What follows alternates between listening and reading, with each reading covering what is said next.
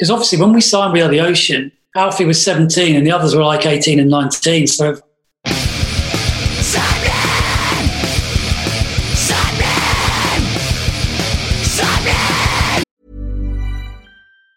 Mom deserves the best, and there's no better place to shop for Mother's Day than Whole Foods Market. They're your destination for unbeatable savings, from premium gifts to show-stopping flowers and irresistible desserts. Start by saving 33% with Prime on all body care and candles. Then get a 15-stem bunch of tulips for just $9.99 each with Prime. Round out Mom's menu with festive rosé, irresistible berry chantilly cake, and more special treats. Come celebrate Mother's Day at Whole Foods Market. Hey, I'm Ryan Reynolds. At Mint Mobile, we like to do the opposite of what Big Wireless does. They charge you a lot, we charge you a little.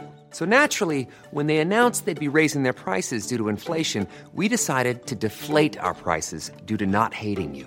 That's right. We're cutting the price of Mint Unlimited from $30 a month to just $15 a month. Give it a try at mintmobile.com/switch. $45 up front for 3 months plus taxes and fees. Promo rate for new customers for limited time. Unlimited more than 40 gigabytes per month. Slows full terms at mintmobile.com. You're listening to Sapnin Podcast. Sapnin! You're listening to episode 94 of Sapnin Podcast with myself, Sean Smith, and my good friend Morgan Richards. Yes, it's me, Morgan Richards, and I'm getting a vibe that this episode will be nicely pressed, sealed, and collected like vinyl. I'm ill. Hiya, everyone. Sean here. So yesterday I was recording with my band Raiders, and we're doing a secret cover we've been asked to do, and my voice has gone.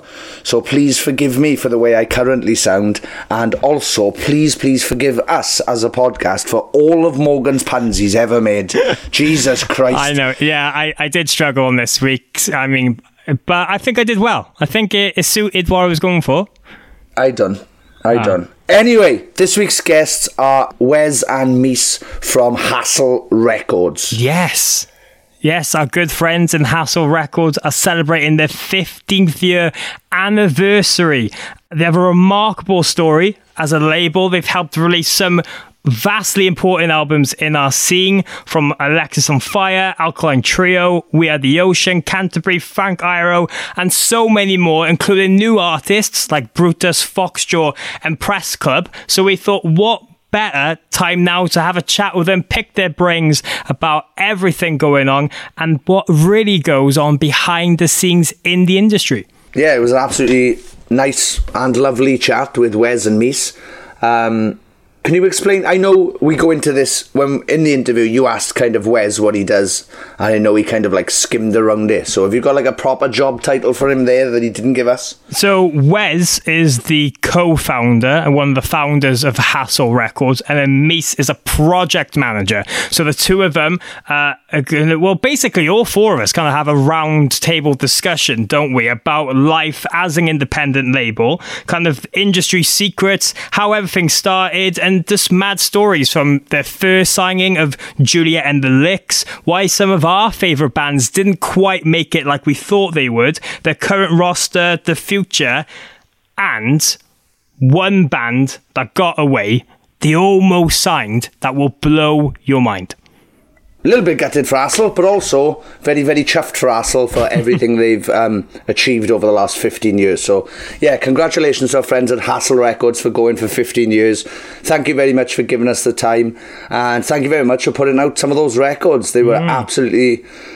So, yeah, some amazing, amazing records. So, yeah, congratulations to them and thank you very much. Yeah, it's definitely going to be an interesting one. As I said, we touch on a lot of different subjects, but as well with all these celebrations, the label are actually re-releasing 15 of their favourite records on vinyl in a limited 2-colour press. There's so many of our favourite acts, as we said, like We Are the Ocean, 4 Year Strong, who was last week's guest, Frank Iero, and more. They're available from October 30th, but you can pre-order those right now if you head over to their website, hasslerecords.com. That's hasslerecords.com. I like how you said it twice. Like, we've said Hassle Records about 7 times now, and you were like, yeah, Hassle Records, that's Hassle Records. Right, guys, if you haven't realise this week's episode is with Hassle Records. So just making sure, Sean, just in case they might think it's a .org or .net or some things like that. But yeah, it's going to be a great chat. Very excited about it. Talk about loads of our favourite bands. But speaking of things happening in the industry, of course, last week, Raiders, your band, released your new single, Destructo Bot. You have a video coming out tomorrow. What's up? Yes. Well, Saturday the 12th of September. Originally, we were going to go for Friday to keep the releases every Friday, because that makes sense. Mm-hmm. But ultimately, God put September the 11th on a Friday. So everybody in my band was like, maybe we should not do it on that day. So we haven't. So we've literally moved our video back a day. So it comes out on September the 12th. So yeah, if you go to YouTube now and it's Saturday or gone Saturday, check out youtube.com/Raiders UK and you'll be able to watch the lyric video for Destructo Bot, which has some fantastic characters involved. So please check it out. And if you haven't heard Destructo Bot already, please go to Twitter, Instagram or Facebook, Raiders Band UK, check it out, or go wherever you stream music, type in Raiders UK and Destructo Bot. It's a ripper. Please give it a listen. It is a ripper. Those people have been sexy dancing to it online from what I've heard. But while you're online as well, make sure to head over to our social media pages at SappeningPod on Twitter and Instagram to give us a cheeky follow. Yes, please do. That's at SAPPENINPOD. That's at SAPPENINPOD. If I did that any slower than normal, that's because I was trying to write it the same time as saying it. And I can't. So, what a weird experiment to try while recording a podcast. At SappeningPod, at SAPPENINPOD. My throat is killing me. Oh, well, if you'd like to save Sean's throat, the best place to do that is by going to patreon.com/Sappening. Well, not only can you become involved in our wonderful community, give back to the podcast and make it better and bigger than ever before, but we can use some of that support to buy Sean throat lozenges to help Lozenges? The old throat lozenge. That's where I was going wrong. I've been using throat lozenges. Exactly. I needed throat lozenges.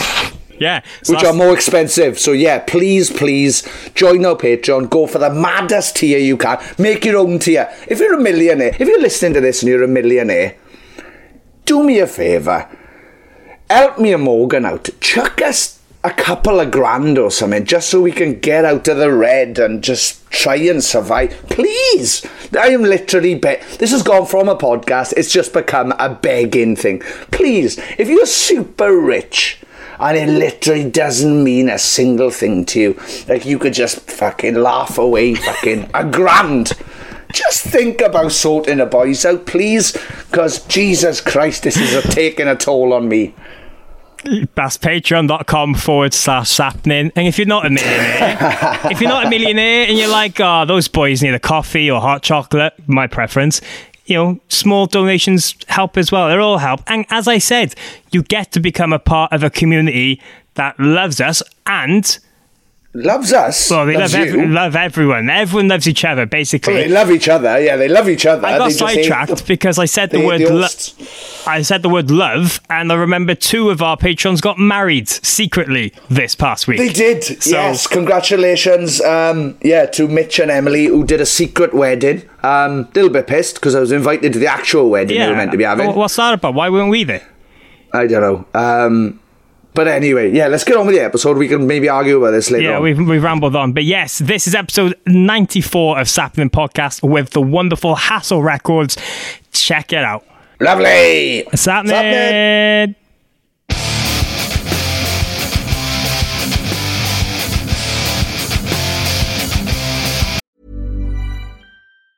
Hey, I'm Ryan Reynolds. Recently, I asked Mint Mobile's legal team if big wireless companies are allowed to raise prices due to inflation. They said yes. And then when I asked if raising prices technically violates those onerous 2-year contracts, they said, "What the f*** are you talking about, you insane Hollywood ass?"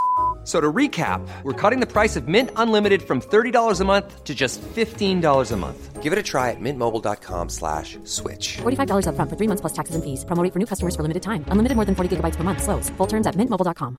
Hiring for your small business? If you're not looking for professionals on LinkedIn, you're looking in the wrong place. That's like looking for your car keys in a fish tank. LinkedIn helps you hire professionals you can't find anywhere else, even those who aren't actively searching for a new job but might be open to the perfect role. In a given month, over 70% of LinkedIn users don't even visit other leading job sites. So start looking in the right place. With LinkedIn, you can hire professionals like a professional. Post your free job on linkedin.com/people today. Planning for your next trip? Elevate your travel style with Quince. Quince has all the jet-setting essentials you'll want for your next getaway, like European linen, premium luggage options, buttery soft Italian leather bags, and so much more. And is all priced at 50 to 80% less than similar brands. Plus, Quince only works with factories that use safe and ethical manufacturing practices. Pack your bags with high-quality essentials you'll be wearing for vacations to come with Quince. Go to quince.com/pack for free shipping and 365-day returns.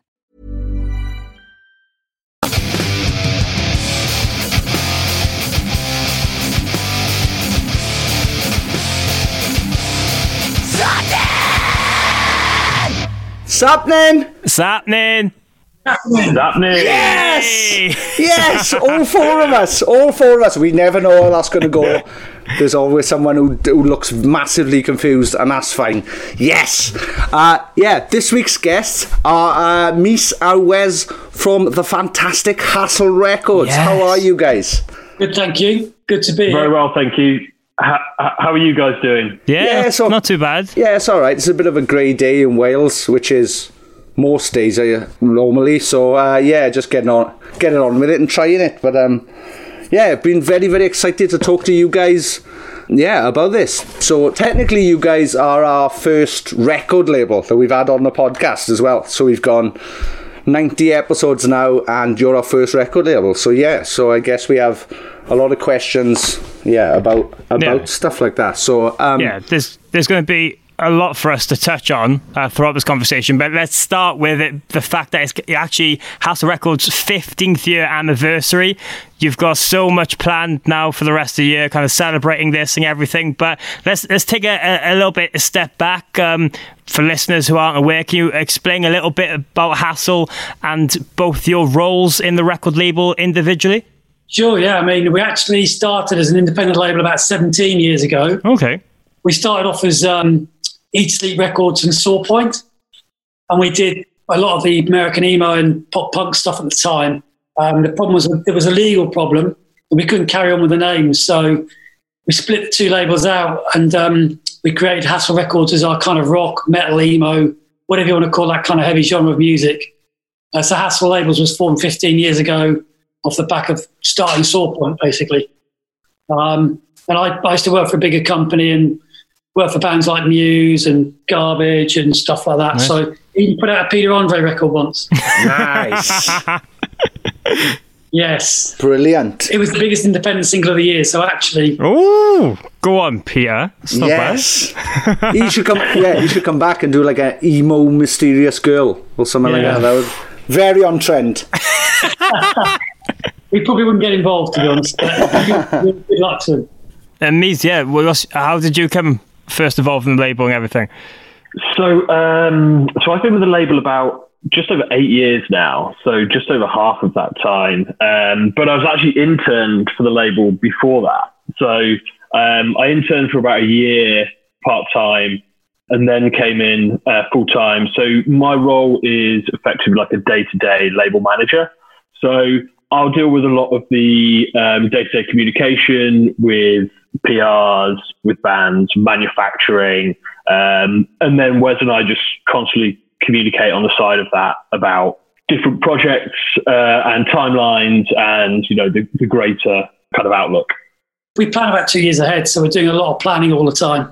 Oh, wow. Yeah, I guess people don't expect you to be that far ahead. So I guess you're working on projects for the end of 22 now then as well. Yeah, we've got one thing we're looking at for 2022 as a firm thing to do, obviously you have bands releasing records and then doing new records. So you have things cycling around all the time. So, yeah, I mean, we know what our 2021 looks like, COVID dependent.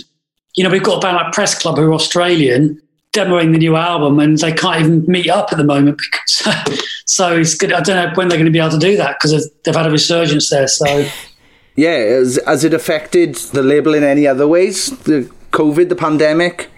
Yeah, well, the shops have been open. Yeah, so we still sell quite a lot of physical stuff. We sell a lot of vinyl, so that's a problem. And then we sell a lot on the road. You know, tour sales. So the bands have been touring, so that's a problem. And then, of course, the bands aren't promoting the music they do. So it's the life side of what we do is very, very important, as you know. So that's kind of triple whammy there. But obviously, we're not in the same position as our friends in live music who have got, you know, they've got no activity at the minute. So it's difficult for them. Yeah. Well, Wes, as you mentioned, with Hassle Records starting in 2005, you said you were part of different labels before, working in the industry for a long time. But what was the early days of the record label like? I mean, when you first got Hassle as its own independent label, what was the day-to-day basis? How did everything really come about after that? What's the initial story of the beginnings of the label? Well, myself and Nigel Adams, Nigel runs the Full Time Hobby because we have two labels. Full Time Hobby does all the indie stuff, and Mason and I run Hassle doing all the sort of heavier stuff. Nigel and I have been friends for we worked together 20 years ago, and our old company was being sold to Warner Brothers. My old boss was like, "Oh, come work at Warner's and come work for me there." And I'm like, "Well, I don't really want to work for a lot of bands I don't like, you know." So I remember the first thing he showed me he was doing was the new Paris Hilton single. And I'm like, "Thank fuck, I'm not doing that." Okay, now. And, you know, fair play to my old boss because he's a very successful businessman, but I don't know, we want to work for music we like, you know. So what happened was me and Nigel got together, same ethos, decided to start our own indie label, and that's kind of, anybody can do it really, you know. Everybody should have a go if they want to have a go, you know, why not? That's awesome. Yeah, I read that you guys' first signing was Juliet and the Licks. Yeah, to Hassle it was. Yeah, Chris, who did the job that Meese does before Meese joined, it was funny because I got into the office one morning and he said, "Oh, have you heard of Juliette Lewis, the actress?" And I'm like, "Yeah, of course." And he said, "Well, she's got new music." And I'm like, "Well, it's bound to be terrible, isn't it?" Actors and actresses do not make good, in my opinion, musicians. But you know, what do I know? But anyway, played the EP and I thought, "Wow, this is really good." So it was, and then we got in touch and they're like, "Yeah, we need help in Europe. Can you do it?" And I'm like, "Yep, we can do it." And that's how we started. That's awesome. Yeah, it was. And it did really, I mean, it was really big for us, really big. I don't know if you remember, but he was doing 2,000 to 3,000 cap venues in the end. Yeah. And over this 15 years, I mean, Hassle Records have helped release and worked with so many iconic albums in that time with some bands very important in the scene, from not only now with the likes of The Used and Frank Iero, but Canterbury, We Are the Ocean, Alexisonfire. The list is endless. In that time, what's been some of your favourite memories working with bands, and just how have you seen the evolution of working in the industry? Look, you know, music, like technology in the world, is changing. I'm not going to say daily, but definitely every weekly, if not monthly. So when we first started, we'd sell a lot of CDs, you know, and we didn't sell much vinyl, actually. And then, of course, iTunes came along and destroyed the CD. Then just when you get used to iTunes, streaming comes along. So that, you know, in terms of the way you do stuff, that changes all the time. Vinyl is now very big for us. Some of our bands are doing 4,000 to 5,000 units on vinyl, which is good, you know, so that's good. I think that's quite reassuring because with a piece of vinyl, you know, to me, it's a piece of art. The cover, what it is, you know, the vinyl itself, the fact that the band put so much effort into it, and then we do, I think that's like a complimentary thing. So that's quite good to see. So, and then musically, yeah, when we first started, the whole emo punk thing was very, very big, wasn't it? You know, it was a big scene, and that's definitely been driven underground now. I'm sure we'll know that. You've only got to look at the Reading Festival lineup now to 15 years ago to now. It's completely different, isn't it? Yeah. So, and then who knows what the next scene will be coming through, you know, because the kids listening to all the trap and that kind of music now, I'm pretty sure the younger brothers are thinking, "God, shit, I don't listen to that." So, but Lise, do you want to jump in, mate? Yeah, absolutely. I mean, I think Wes kind of hit the nail on the head there in terms of it's just things have constantly evolved over the past 10 years in the music industry in terms of distribution and scenes. It's really weird because time sort of has flown as well. I mean, it only feels like 2 weeks ago we were celebrating our 10th anniversary. And as we kind of said to begin with, because we're always planning 2 years ahead, time just goes even quicker. We're constantly looking so far ahead. So it's quite weird looking back on the last 8 years that I've been there, and how quick that's gone and how things have changed. And Wes says obviously technology has definitely driven that a lot. But one of the constant things for us is in terms of the scenes and stuff that come and go and ebb and flow, is that one of the things for us is we always have just worked with stuff that we just genuinely love.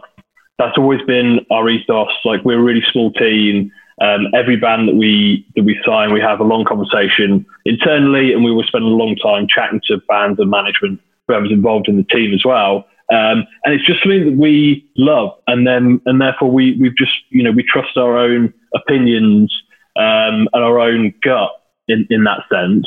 And that's one of the fantastic things about our job. We're not dictated to by the head of a corporation. We just follow what we want to work with, which is amazing. And we try to have a good laugh at the same time. That too.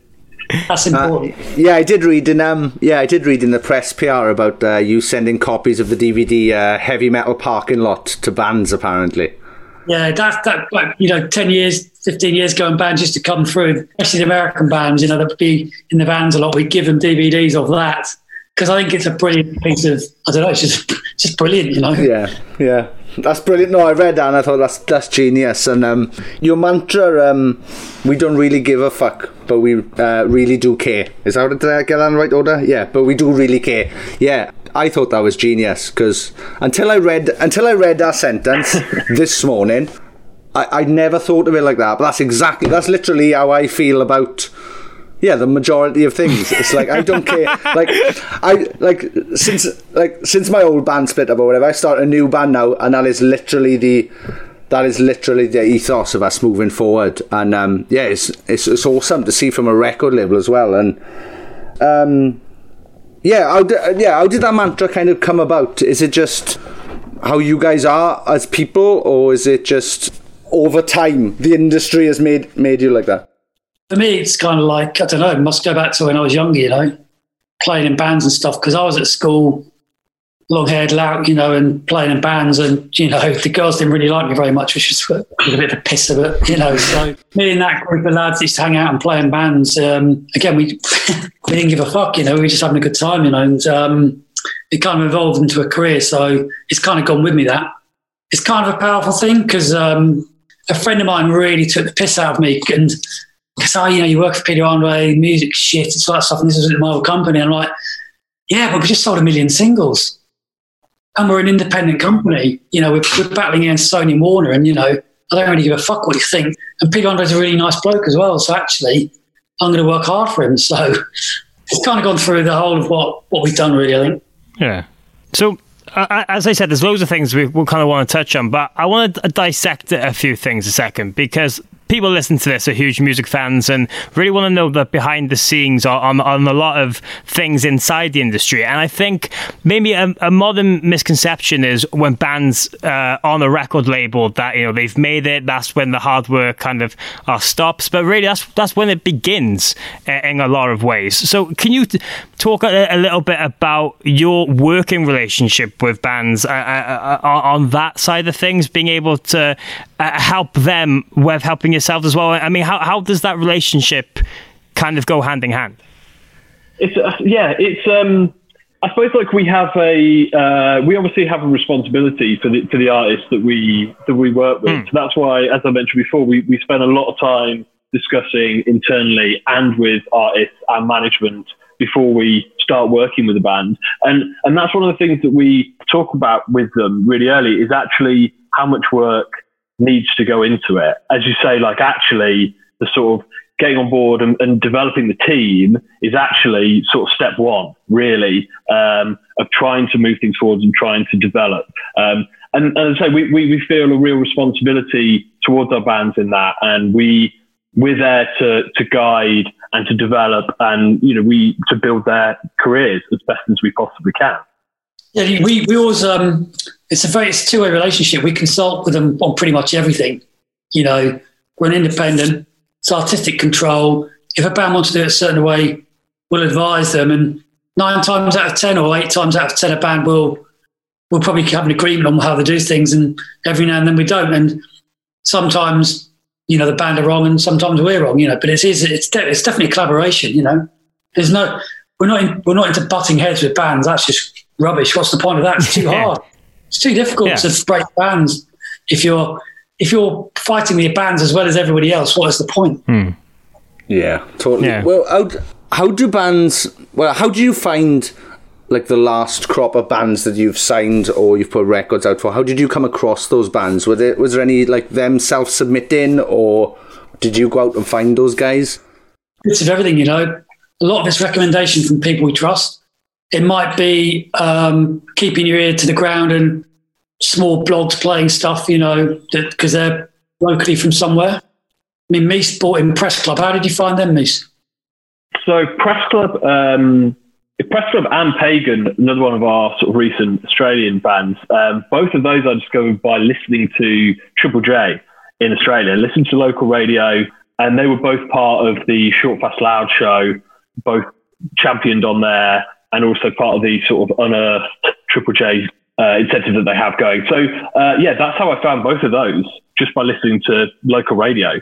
And the same thing here, we listen to obviously Dan's show a lot, and we know Dan and producer, and we speak to them a lot. And the same with like Alex Baker. He's been such a great advocate of new music. Yeah, listening to those guys, looking at those blogs and what else he's covering, and just listening to a lot of music. I mean, Lonely the Brave was recommendations from people we trust. Petrol Girls was a guy who runs a college down in Worcester, I think, and I think the band were playing there, and he just thought they were the best band he'd seen since Rage Against the Machine. It's those kinds of things. And occasionally we get sent things that actually into the office that we get a chance to listen to, and occasionally we'll follow that as well. So it's every kind of source. Nice. Yeah. Yeah. Okay, cool. Yeah, I just wanted to find out for the sake of listeners who just are in bands and just want to find out. Well, that's the thing. I don't think a lot of people actually realise how things work with stuff like that. And I think another big misconception is the difference between independent labels and major labels. I'm sure you've had to deal with that as well from time to time. Yeah, I mean, and there's different types of independent labels, because you get independent labels that are very, very big, like Domino and Beggars, Beggars Banquet, but they still have an independent ethos. And then you've got the majors, and I'm not into major bashing, because we've worked with them a lot. We've got lots of good friends at majors, and I think the majors are really good at certain things. I mean, Biffy is still on Warner, aren't they? So they've done 6 albums with Warner now. Yeah. So if Biffy weren't happy with Warner, they'd have been off Warner. So it works for some bands.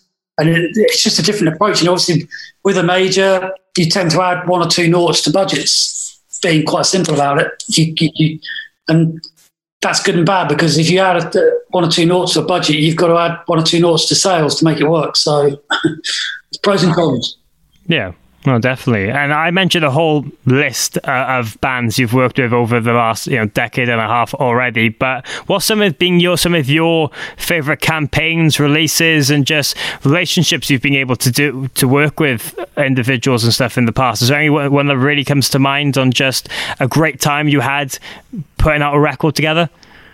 Well, I have to say, most of the bands we work with, it's not like having a job. It is fun. We enjoy it. Taking a band like We Are the Ocean from nothing to A-listed at Radio 1 over a period of 5 or 6 years, that was doing stuff like that is satisfying, because you actually, I don't know, it's kind of proves what you were thinking was right, and it's good for the band. And so doing things like that, I mean, a band like Brutus, Belgium 3-piece that are growing now quite rapidly, and I reckon that third album's going to come out. We could chart it all over Europe, and people are going to say, who's this new band? And we would have been working on them for 5 years, you know. Yeah, Britain's been one that's been really enjoyable to watch, because it has just been really natural, organic development. They're really nice people. They work really hard.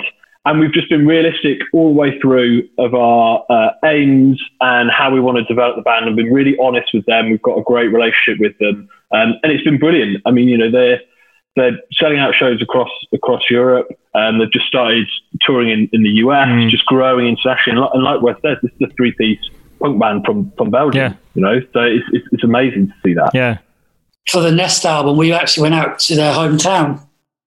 We spent the afternoon doing the nitty-gritty artwork, bio, you know, all that sort of stuff, all the technical stuff. Then in the evening, we had a really nice meal in some lovely Belgian restaurant. And then they took us to the local bar, and we got there at 11 on a Wednesday night. It was pretty busy, and we left at 1 o'clock. It's fucking getting busier. It's just great times to do stuff like that and see other countries and towns, and you know, those towns have got great music scenes. You know, yeah, really good music scenes.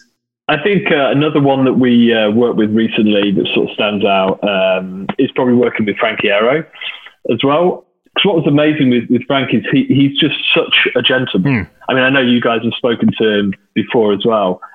He's just such a nice guy, so down to earth.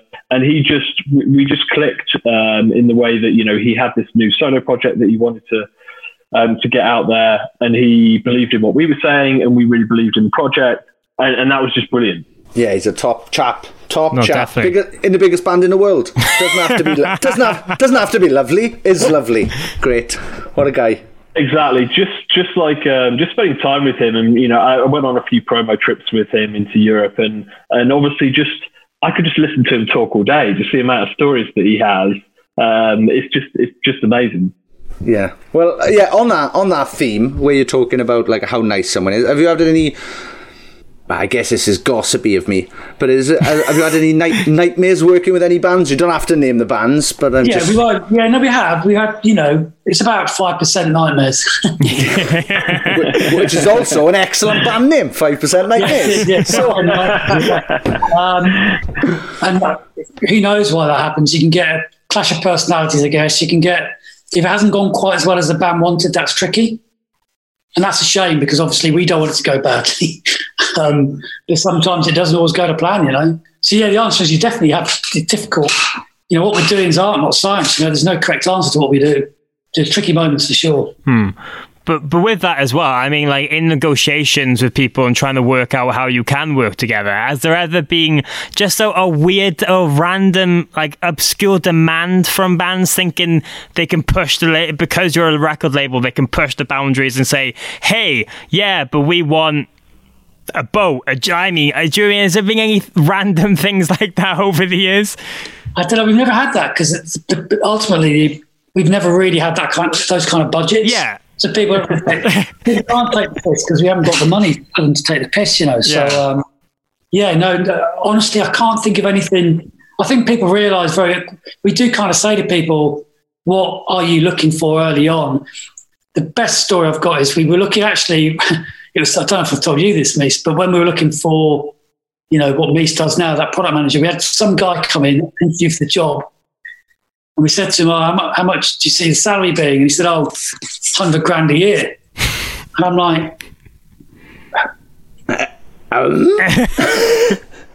don't know. It almost made me angry. Yeah, I can imagine. How can you sit there saying you want to get paid £100,000 a year doing that kind of role at an independent record company? A product manager at a major doesn't get, you know, anywhere near that. I mean... It was beyond. So that's the kind of weirdest thing that's happened to me at Hassel, was somebody coming in saying, yeah, they want $100,000 a year. And I'm like, okay. I hope he hears this. He knows who he is as well. Call him out. No. Yeah, what was a record that you put out that did better than expected, or was better received, or was just, I don't know, was shocking? Either way, really. First Line of the Brave record did really well. You know, the band had been around for a while, and I loved the record, so I was pretty gung-ho about it straight from the off. But I did really, really well, that record. I still can't get why they're not actually bigger than they are, to be honest. But anyway, our records don't tend to explode because A, budgets, and B, of the kind of music it is. But I do think they're good records, and I think over a long period of time they will stand the test of time. And actually, in 10 or 15 years' time, some of those records would have sold a lot over 10 or 15 years. I mean, that first Brutus album keeps selling. If it keeps selling for the next 15 years, it's going to sell a lot. I suppose another one of those that sort of stands out is the Casey debut as well, Love Is Not Enough. Going from that first album to that second album, the development that they had and the amount of growth they had, just because they were totally just sort of worked under their own rules, just believed 100% in what they were doing. And the development and the growth that we saw in that band across those two albums was just amazing. You know, they went to, they finished up selling out 1,000 cap venues in Germany on that second album campaign. And it's a weird one talking about it because it's also a bit of a touchy subject, just because it's one that we don't like to think about a lot, because that band just could have kept going. And unfortunately, they decided it was their time to call it a day. But yeah, it was great to see how well they developed. Yeah. Well, one thing I was going to mention is I feel that a lot, as a music fan, that a lot of Hassle Records albums have been kind of like cult classics and ones that mean a lot more than people then kind of why I was in the charts and stuff like that. I mean, you mentioned Casey. It's been the same with Canterbury, that We Are the Ocean record, 4 Years Strong. I mean, I could sit here for ages and name so many bands, but do you think that's more of a representation of working with Hassle, that these albums become that kind of focal point in the community? Yeah, I mean, like we said earlier, we don't sign bands for that specific reason. We sign because we like them. And if you like something, you're going to work harder for it. So it really is that simple. And then hopefully they go on and they either become cult classics or they have a more success, you know. So I don't want to bust any myths, but it's no more simple than that. Yeah, I remember when I heard Dark Days by Canterbury for the first time, and I think the Blackout took them on tour, and I said to Canterbury, when you are playing stadiums, let us open for you, because I was convinced. Like, I loved that record. It was probably on play for me for 2 years straight. And really good record. Oh, unbelievable! I thought they were going to be. Yeah, I thought they were going to be the biggest band in Britain, but sadly they. Also, I think the tide was turning against that kind of band, wasn't it? Because Radio 1 stopped playing those kind of bands around that time. Yeah. You know, we wouldn't be able to get We Are the Ocean on the Radio 1 C list, let alone A list now. You listen to Radio 1 now, it's just nonsense, isn't it, to be honest? In terms of musical genre that I like, I mean, you speak to the head of Radio 1 and he'd tell you he's providing music that people like, but Radio 1 shouldn't do that because they're actually a state-funded body and they should play a cross-section of music. That's another conversation. So, yeah, the timing was all wrong for that band. Yeah. Do you think sometimes, though, that can be the right, like, whole aspect of it, is right place, right time? Yeah, 100%. I do, yeah. Also, in terms of where a band is at a current time, but also where a band are at in their lives, you get to a certain point in your life where you've toured for 5 years and it's exhausting.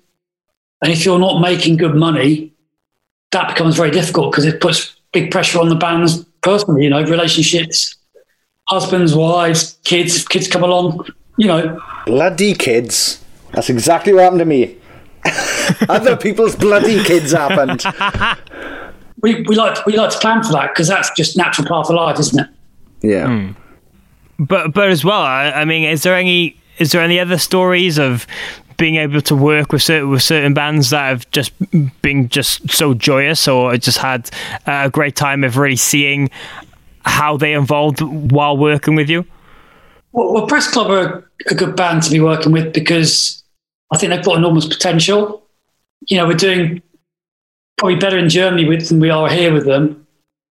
The singer's amazing. She's just a ball of energy, and she's such a good writer and performer. And just seeing them come through is really it's a joy. It's just difficult that COVID's happened. I don't know stories. Any stories, Miss? Can you think of anything? I'm not sure. I mean, on the press club side, I mean, they're completely independent. They're released independently in Australia, like just themselves, and outside of Europe, we just look after Europe for them. So that was really like a long conversation that we had with them before signing them, because they're inviting new people into their team, and we're thousands of miles away. I think we ended up actually re-releasing that debut album almost a year after they released it in Australia, just because it took so long to have that conversation and develop that relationship with them. And we never have a problem with that.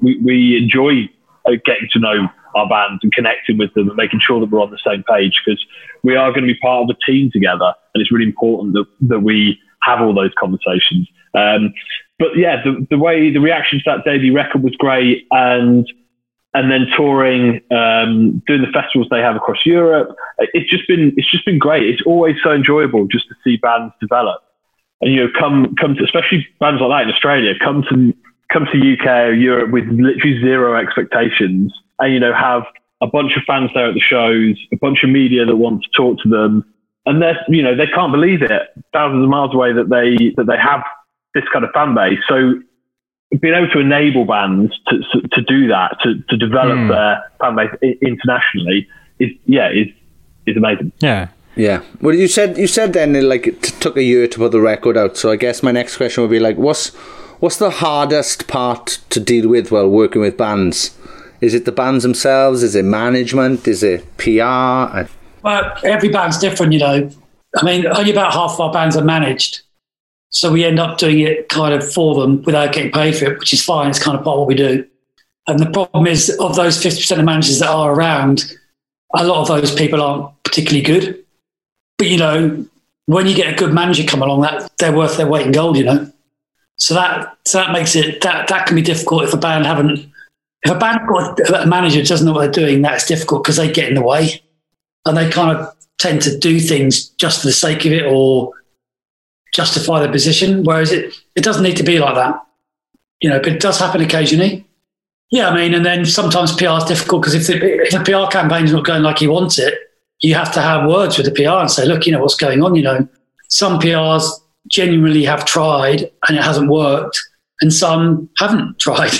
But you still got to pay them.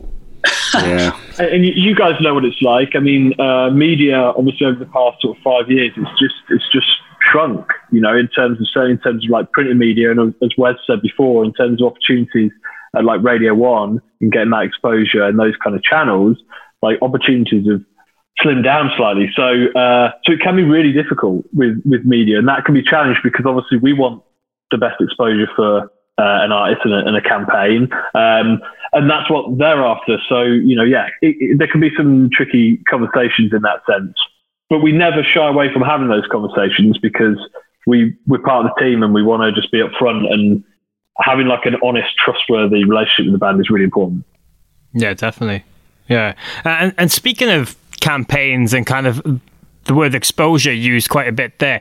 In the early days of this podcast, one thing that became such a running theme was how bands really are looking to release music in the future. I mean, now a lot more we're seeing bands release the odd singles now and again that will eventually go on the record, but really to kind of get the exposure of being on Spotify playlists and stuff like that. How have you seen with Hassle Records that difference of releasing? I mean, is that something you're now on a day-to-day thing, is trying to get bands more on playlists and that kind of thing leading up to a record? I mean, how do you see that side of things now?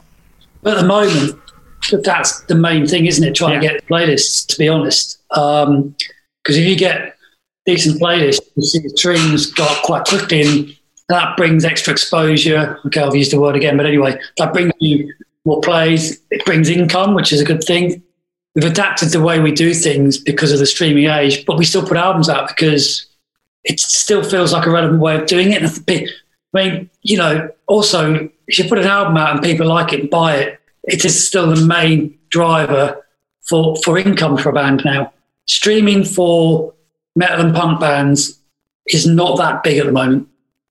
It's not. 1 million streams sounds like a lot, but that's only £3,500 in. million streams. So it's not that much money, actually. No. If you think about it. Yeah. Those playlists kind of can almost work like word of mouth does as well, because obviously if you get on those playlists with other similar artists, which, there's a fan base that you're trying to appeal to, if you're on a playlist with those artists and then you start appearing in release radar of people that have listened to those other bands, then it's kind of like that word of mouth. It's like you're getting to those other fan bases, which in a development kind of stage is exactly what you're trying to do. Yeah, on many levels, I kind of see it more as but the modern version of radio. I mean, not to knock radio, I've worked in it for years prior to this and everything, and it's still a key force for a lot of bands. But it seems that streaming platforms now are the way a lot of people discover bands, and it helps really bands get that exposure to go to be able to play festivals, bigger tours, support slots. I mean, I've heard many stories of a band asking for, when booking support, how many Spotify streams do you do a month? Yeah, no, completely. Everybody's looking at that. When we try and get radio play, a lot of the producers will say, well, what's your streaming at? So it's kind of a pass about face, really. I mean, especially the BBC, because as I say, they're not a commercial station. They shouldn't be looking at that. But anyway. It kind of feels like that's the new... It's like beforehand, everyone used to look at how many Facebook likes bands had. Whereas now it's, how many monthly listens do you have? It feels like that's the new Facebook likes, basically. The first thing people look at. Yeah, what a wild situation. Like, they won't play it on radio until it's had a couple of million Spotify plays. It almost doesn't make sense. Like, I feel like radio should be breaking some of these artists for them to then go on to have those streams. Well, it'd be not. I mean, it's great that people like you guys are around, because that's how people who really love music are going to find new bands, But they're going to be. It's important. I mean, the BBC does have a network of introducing that do play local bands still, so that's really, really good. I think it's really, really important. I think one of the problems now as well is, compared to 20 years ago, there's so much for the younger generation to do in terms of gaming. And gaming is so big now, isn't it? Music's a slight distraction compared to where it was 20 years ago, I think, but no less important to us. And hopefully that changes as people get older as well, I think. Yeah. No, I was just going to say, I've noticed still in years how much vinyl especially has become something I've been so much more interested in. And if there's a band or a record coming out that I really want to listen to, I'd rather get it on record first and listen to it that way before going on Spotify and all these different platforms. Yeah, we see those two things running alongside each other, definitely. And I think people are a bit more aware now that I mean, piracy is still an issue, actually. You'd be surprised how much piracy is still around.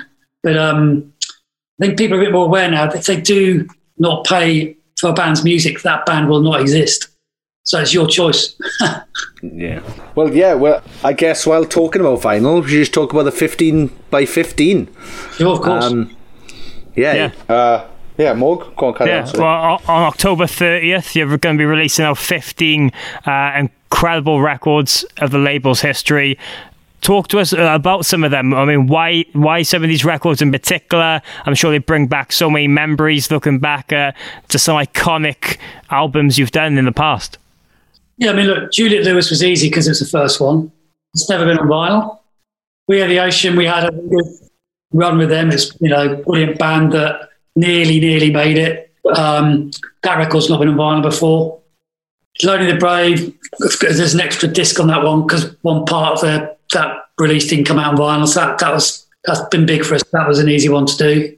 Some of the bands we've worked with, we don't have the license for anymore, so we did actually ask for one or two, like Alkaline Trio. We tried to get Crimson, we couldn't get it. We're still very friendly with Vagrant. Don't get me wrong, I'm not having a go at Vagrant. They're just like, look, we've got more plans. We can't let you have it. So that's fine. And we wanted it to be a cross section of older bands, the previous bands, but some of the new bands as well that are actually really important to us and that's growing. Yeah, I think that getting a mix of old and new is something that we wanted to do. And also we wanted to kind of try and show the different sides of the bands that we've worked with, I think. Like the sort of spectrum of bands, to have like a Juliet in there, but to also have like a Trash Talk at the same time, like a Press Club, and the Cancer Bat. So yeah, we kind of wanted just to show that the kind of variety of music that we've worked with, but also showing that old and new, some stuff that hasn't been on vinyl, and some stuff that probably people never knew that we worked on, but at the same time kind of trying to flag some of the new stuff that we really want to shout about as well. Yeah. What's been the reaction from a band's point of view as well? Because as you said, a lot of these now are bands you're working with, but ones that you haven't worked with in a while at the same time. I mean, everybody's been very supportive, to be honest.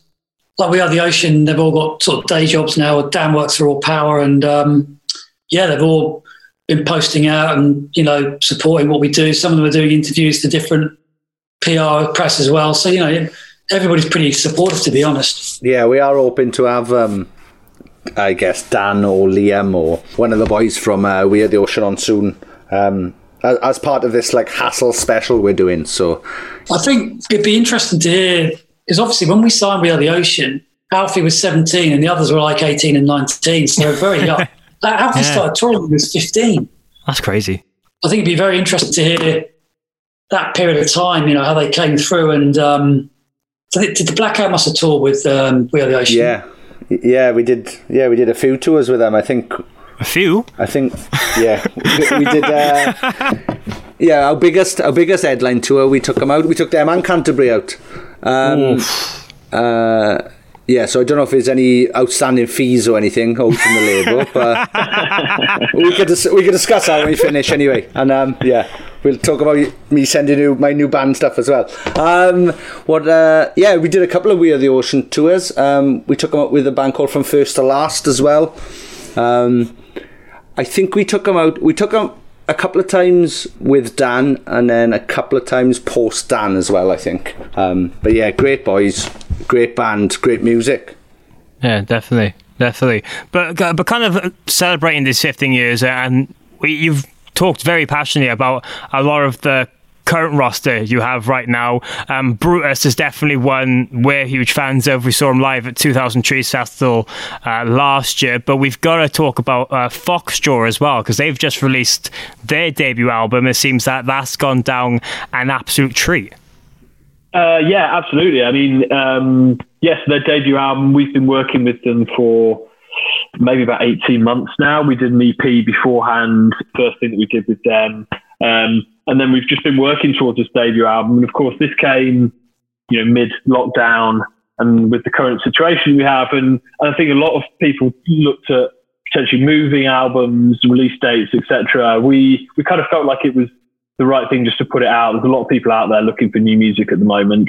And although they couldn't tour around the album release, hopefully that'll be coming back sooner rather than later. So, this one's been great for us. We love those guys. They're so creative. They're such a unique band, and it's been great to see the reaction. From the radio bits we've had, from the media coverage, and it kind of feels like actually it was kind of a good time to release it, because it feels like people have had more time to listen to new music recently. So actually, we've seen it just grow. Like since release, we're constantly seeing reorders come in. We're constantly seeing more people talk about it. We're seeing more radio play come in, more live offers for next year. So it's one that we're really, really happy about. And we love those guys. So hopefully it's the start of a really long relationship with them. I mean, I can't really add much to that except the fact that it's hard to classify what kind of band they are. Do you know what I mean? Yeah. I've had that trouble. I don't know, what is it? But that's fine, we're fine with that. I mean, again, in Germany, the German press has been unbelievable. I mean, brilliant. I mean, UK's been good, but Germany's been brilliant. Wow. They've only played one show there. It's crazy. I've found that, the Germans, they normally like something a little bit just off. If it's just off, they will devour it. Either that or ska punk. If it's ska punk, they'll have a look at that as well. It's funny, actually. We've been working with a PR company in Germany for 10 years now called Starcult. They do all our stuff. And those guys are total legends. They always deliver for us. And unfortunately, we're not going to Reeperbahn. We usually go to Reeperbahn in September every year. Oh, nice. Oh. Yeah. When we used to have 3 or 4 bands on, and we used to have 2 or 3 nights out with the lads from Riker and Dennis from Starcult. And it's just bloody brilliant laugh. Yeah, I'd imagine taking Fox Joe to the Reaper barn might be, a weird decision. Yeah, a crazy decision. You might never see him again. That is true. That is true. Oh, cool. And what else coming up now is, do you have...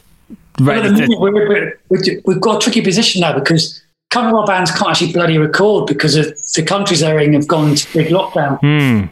So it's proven quite difficult for us to schedule a few things. So there's that. We've got a new band called Glue, who are a 3-piece from Littlehampton. And they're a bit more, I don't know, how would you describe them, Meese? They're not... It's maybe more like garage rock, or garage punk kind of vibe. More like Ash than the normal stuff that we do. Okay. And they're great. They've got brilliant sense of humour. And the thing is, we were talking to them yesterday actually because the album's delivered now. And we'll just get the final mixes in, and they're like, "Well, do we push the album back to the end of next year?" And we're like, "Well, I don't know. If we do that, it could be very crowded. So that might be a band that literally have done pretty much no gigs that we have to put an album out for." Oh wow! And that's going to be difficult. Yeah. It's crazy to hear the kind of that planning aspect, especially in these times, because you said there, like, if they pushed it back a year, that might be so crowded because so many other bands are doing that. There's so many albums already planned to go out that year, but then at the same time, I know a lot of bands are worried putting music out now because they can't tour it. It's trying to find that middle ground. Yeah, completely. It's complete. There is no right answer. For Foxjaw, it's been the right thing to do. Definitely. It's worked really well. As me said, it's gone down really well. Maybe people are listening to a bit more new music because they've got a bit more time.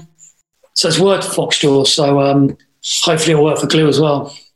Yeah, it's a really difficult balance to strike because also you what it's like. Bands, if they're away for too long, can soon be sort of forgotten, and it's important that we don't get to go through a period where they don't release anything, especially like a developing band. So we want to try and build momentum again towards an album release, and we just kind of hope there'll be some live activity that's possible around then. But as I said, there's no right or wrong answer at the moment. We kind of just have to make a plan and stick with it. Yeah, exactly. And just to pick your guys' brains, just a couple more things now before you go. Is there any other real advice you'd give to any people in bands listening to this, or musicians or stuff, trying to really break it in music at the moment? I mean, is there any little thing that you would really suggest they look at or try and come to deals with, or anything like that? It's all about the planning. Like we said, it's all about the planning. And short and long-term planning, what can you do today, and then what can you do in a year's time, and where do you want to be in 5 years, and how do you do that? And it's all about thinking about that carefully and sensibly, I think. And then never giving up, really. If you can never give up, you might make it, sort of thing. Look, it's difficult. I'm not being blasé about it. It's difficult. Yeah. And as well, I would love if both of you could tell us the best memory or story or anything like that you've had, or you love to share with people from your time in Hassle Records. I mean, there must be something that really comes to your mind, that when you look back and have that kind of 5 minutes to think about all the crazy stuff you've been able to achieve, that really goes, that's one of the memories that really stick out for me, and I tell people. Well, in the early days, Meese has said this a lot, so he's probably bored with this one, but we were trying to sign My Chemical Romance. We had a chance, and they came in the office, and I took them out for egg and chips. And I signed with somebody else. Wow.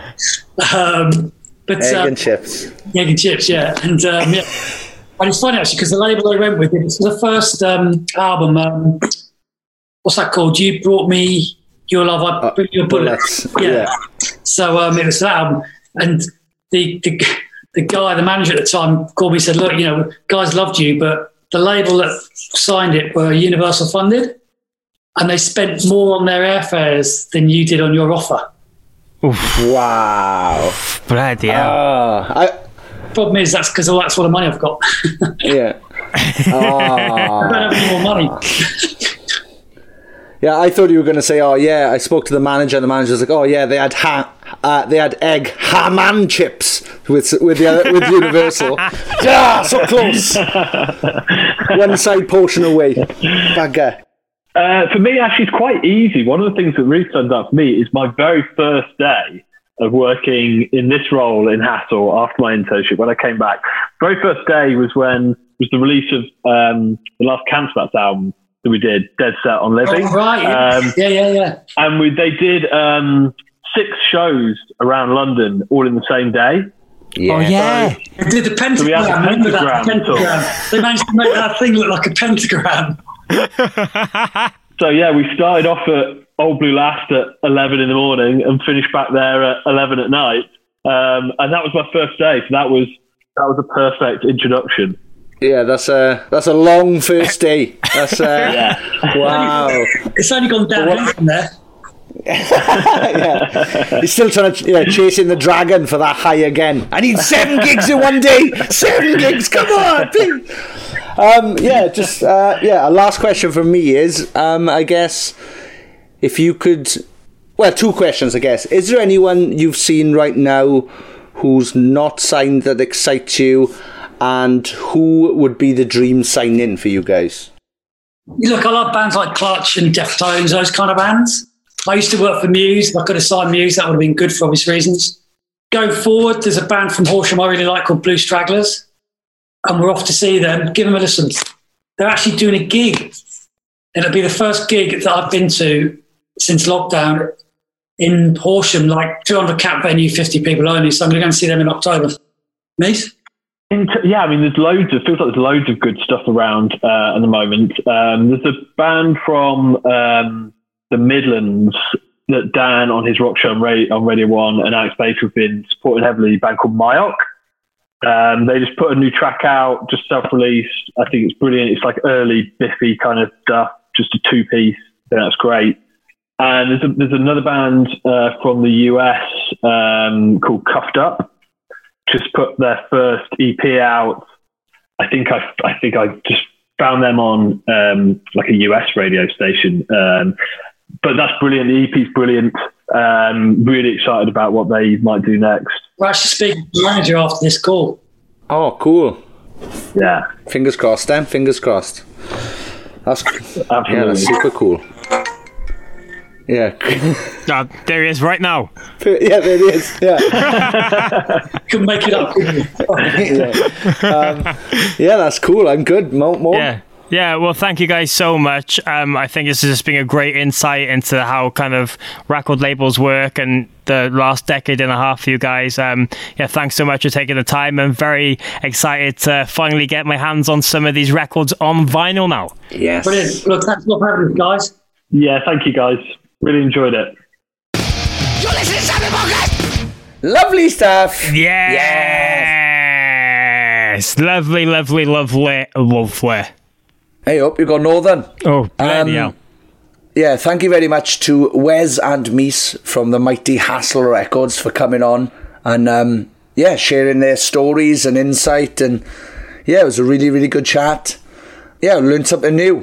So yeah, I quite like it when we do episodes a little bit different, getting different aspects of the music industry now and again. Some great insight into what goes on, but as well, I mean, being that close to singing My Chemical Romance, taking them for egg and chips. What? That's a weird sentence, isn't it? Should have been I'm egg and chips. That would have sealed the deal. Would have sealed the deal. Yeah. If I know Gerard Way, I'm pronouncing it the Welsh British way. If I know Gerard Way like I think I do, and me and him are like this. You can't see this because it's on a podcast, but that's me crossing my fingers. Me and Gerard are like this, right?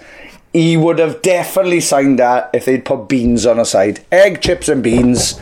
Oh, he's nuts for some beans, is our Jezza, which is what I call him. Well, you told him as well, so you should definitely know what he had for catering every day. I literally got up at 7 a.m. every day on that tour, went into catering, and just stood there with my eyes, you can't see it, as wide as possible, right? Just staring on the hopes that he would come in and then eat. And I'd be like, egg, chips, and beans every day. Apparently, my lawyers have told me to say. Gerard, if you listen to this, sorry, I didn't actually watch you eat, and I have no idea what your preference is on food. So all of that was bollocks. But anyway, thanks again to Hassle Records. We had a lovely, lovely, lovely time with those guys. And yeah, thank you very much to everybody involved who got it all sorted out. And yeah, we're excited. I tell you what we should do. We should try and guess some of those bands that they're doing records with to come on. We should have a chat. So we should, because you can pre-order those vinyl reissues right now at hasslerecords.com, 15 by 15, some of their favourite artists they've worked with over the years. But yeah, you're right, Sean, there's some belters on there from Lonely the Brave, We Are the Ocean, we had 4 Year Strong on last week, so if you haven't listened to that episode, go and check it out. That was a very funny episode. I'd like to know what happened to Casey. Yeah, what happened to him? So let's get somebody from Casey on and we'll have a chat about it, is it? I'd like that. We'll try that for soon then. Yeah, let's do that. And you can let us know who you would like on a future episode of Sapnin Podcast by heading over to our Twitter and Instagram pages and give us a cheeky message at Sapnin Pod. Yes, that's at SAPPENINPOD, at SAPPENINPOD. Let us know guests, ideas, topics you want to talk about, anything really. Just let us know. If you hate the podcast, which probably makes we might get more hate than we will like. If you like the podcast, please let us know, because that's nice as well. Especially when we're having sad days, which seems to be a running occurrence for us. Occurrence. Oh, we've both gone wrong on saying things today. Makes a change, but yes, send us nice messages at Sapnin Pod. Let us know what guests you want in the future. If it's a different kind of topics or different kinds of guests, like record labels or anything in the future you'd like us to have a bash at as well. But if you love all the madness between Sean and I, why not get even more of that via our Patreon page, patreon.com/Sapnin. There's loads of bonus content on there, rambles, videos, discussions, arguments, memes. The list goes on, and you can help get this podcast bigger and better than ever before and make new best friends while doing it. Yes, and even do a secret marriage, like we mentioned prior to the chat we just had with Wes and Mies, of Mitch and Emily, who got married secretly yesterday in a church in Nottingham Town Centre. So, not a church. But yeah, congratulations to them. I was absolutely chuffed. I would have sent them a voice note, but you can hear my voice, and it was worse yesterday. So I sent them a message as soon as I seen it saying, wow, congrats guys, this is unbelievable. But also, we were invited to the wedding next year. So yeah, so congratulations to them. I'm very happy. Love the two of them very, very much. But also, you could have invited me and Sean. We could have done a podcast out of it, surely. Well, if they'd asked, we could have got anointed and we could have literally married them. Imagine that. Imagine you and me. And right then, new Patreon tier. If you want to support the thing, if you want to support the podcast and the boys, and you're thinking of getting married soon, give us a shout and let us ordain. Let us marry you. Which is literally the kiss of death, I'd imagine. So maybe not do that. But anyway, check out patreon.com/Sapnin. Congratulations to Emily and Mitch. We love you very, very much. And we cannot wait to party with you next year when it's safe, if we're ever allowed out again. Yes. Party on Wayne, or in this case, Mitch and Emily. But speaking of our Patreon, there's loads of people in there we'd like to thank. So if you head over to the description, there's loads of names in there that mean a lot to us. But Sean is now going to give a mahoosive shout out to the elite members of our Patreon community. Those are the top tiers and the weird names that they have edited themselves into to have a laugh at our expense. Yes, so, and I'm sorry for this because my voice is ruined from yelling all day yesterday, but Hey, it's Paige DeSorbo from Giggly Squad. High quality fashion without the price tag. Say hello to Quince. I'm snagging high-end essentials like cozy cashmere sweaters, sleek leather jackets, fine jewelry, and so much more. With Quince being 50 to 80% less than similar brands. And they partner with factories that prioritize safe, ethical, and responsible manufacturing. I love that. Luxury quality within reach. Go to quince.com/style to get free shipping and 365-day returns on your next order. Quince.com/style. Imagine the softest sheets you've ever felt. Now imagine them getting even softer over time. That's what you'll feel with Boll & Branch's organic cotton sheets. In a recent customer survey, 96% replied that Boll & Branch sheets get softer with every wash. Start getting your best night's sleep in these sheets that get softer and softer for years to come. Try their sheets with a 30-night guarantee. Plus, get 15% off your first order at bollandbranch.com. Code BUTTERY. Exclusions apply. See site for details. When you need mealtime inspiration, it's worth shopping Kroger, where you'll find over 30,000 mouth-watering choices that excite your inner foodie. And no matter what tasty choice you make, you'll enjoy our everyday low prices, plus extra ways to save, like digital coupons worth over $600 each week. You can also save up to $1 off per gallon at the pump with fuel points. More savings and more inspiring flavors make shopping Kroger worth it every time. Kroger, fresh for everyone. Fuel restrictions apply. Thank you so much, and I genuinely mean this. I'm on a proper emo day. Thank you so much to Kylie Wheeler, Mayumi Liwawe, Mitch Perry, Emma Barber, Janelle Skeletons on Society Caston, Ahmadina Barno. I, Sean Smith, formally apologise to Sarah James for saying she looks like Marilyn Manson last week. Sorry, despite it being factually correct. Nathan Crawshaw, all Kelly Young wanted for her birthday was a new Raiders song, Your Wish Is My Command. Dilly, everything has turned to shit, fuck yeah, Grimwood. Ohio is for Emo Chester. Michael Engler, Liam Connolly, Drew Styles, The Cult of David Dickinson, Kelly Owen, Dana Lasnova, The Max in Dancing, Champion, Kate Gentleman Prefer Ginger's Paddock. Jonathan Phillips, discovered by the Germans in 1904, they named it Destructobot, which of course in German means a whale's vagina. Simon Amos, I'm sorry Ollie Amesbury, but Destructobot is available to purchase and stream right now. Kate Stevenson, Samuel Griffiths, Jenny Munster, Emily Senegals, Lucy Diaz, Martina McManus, John and Emma. Kelly, you know it's time to get down when Raiders bring the beat back. Mallory, Becky Andy, Erin Howard, Louis Cook, Marcy Jacobson, Jason Heredia, Sandra Kuwachek, Mike Cunningham, Charles now he is, Livy Cropper, James McNaught, Tallulah Grant, Stuart McNaught, Kelly Cannon, Lydia Henderson, Tony Michael, Jenny Robbins, Sharif Awadali, Nuala Clark and Craig Harris. Everything has turned to shit. Fuck yeah. So yeah, thank you very much to all those people. Thank you very much also for getting the Raiders plugs in, because that really helps the fact I get to mention us again. Please check out Raiders Band UK on socials and stuff. Raiders UK on streaming sites if you want to listen to the songs we've put out so far. 2 of them are real good, and we've only put 2 out, so that's 100% record so far on good songs. Nice. I agree, completely agree.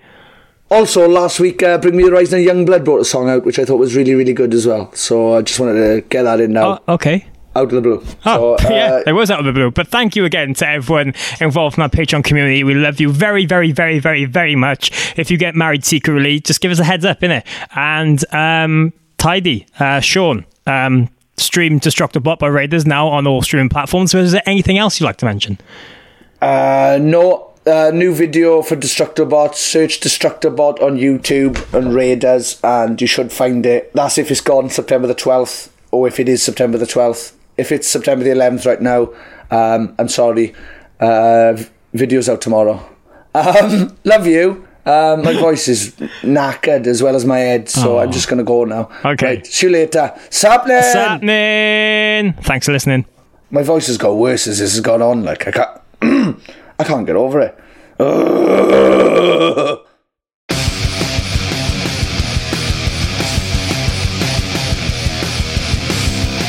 You're listening to Sapnin Podcast with Sean Smith and Morgan Richards. Thank you very much for downloading this podcast or streaming it, or I don't know what else you do with podcasts. Thank you very much.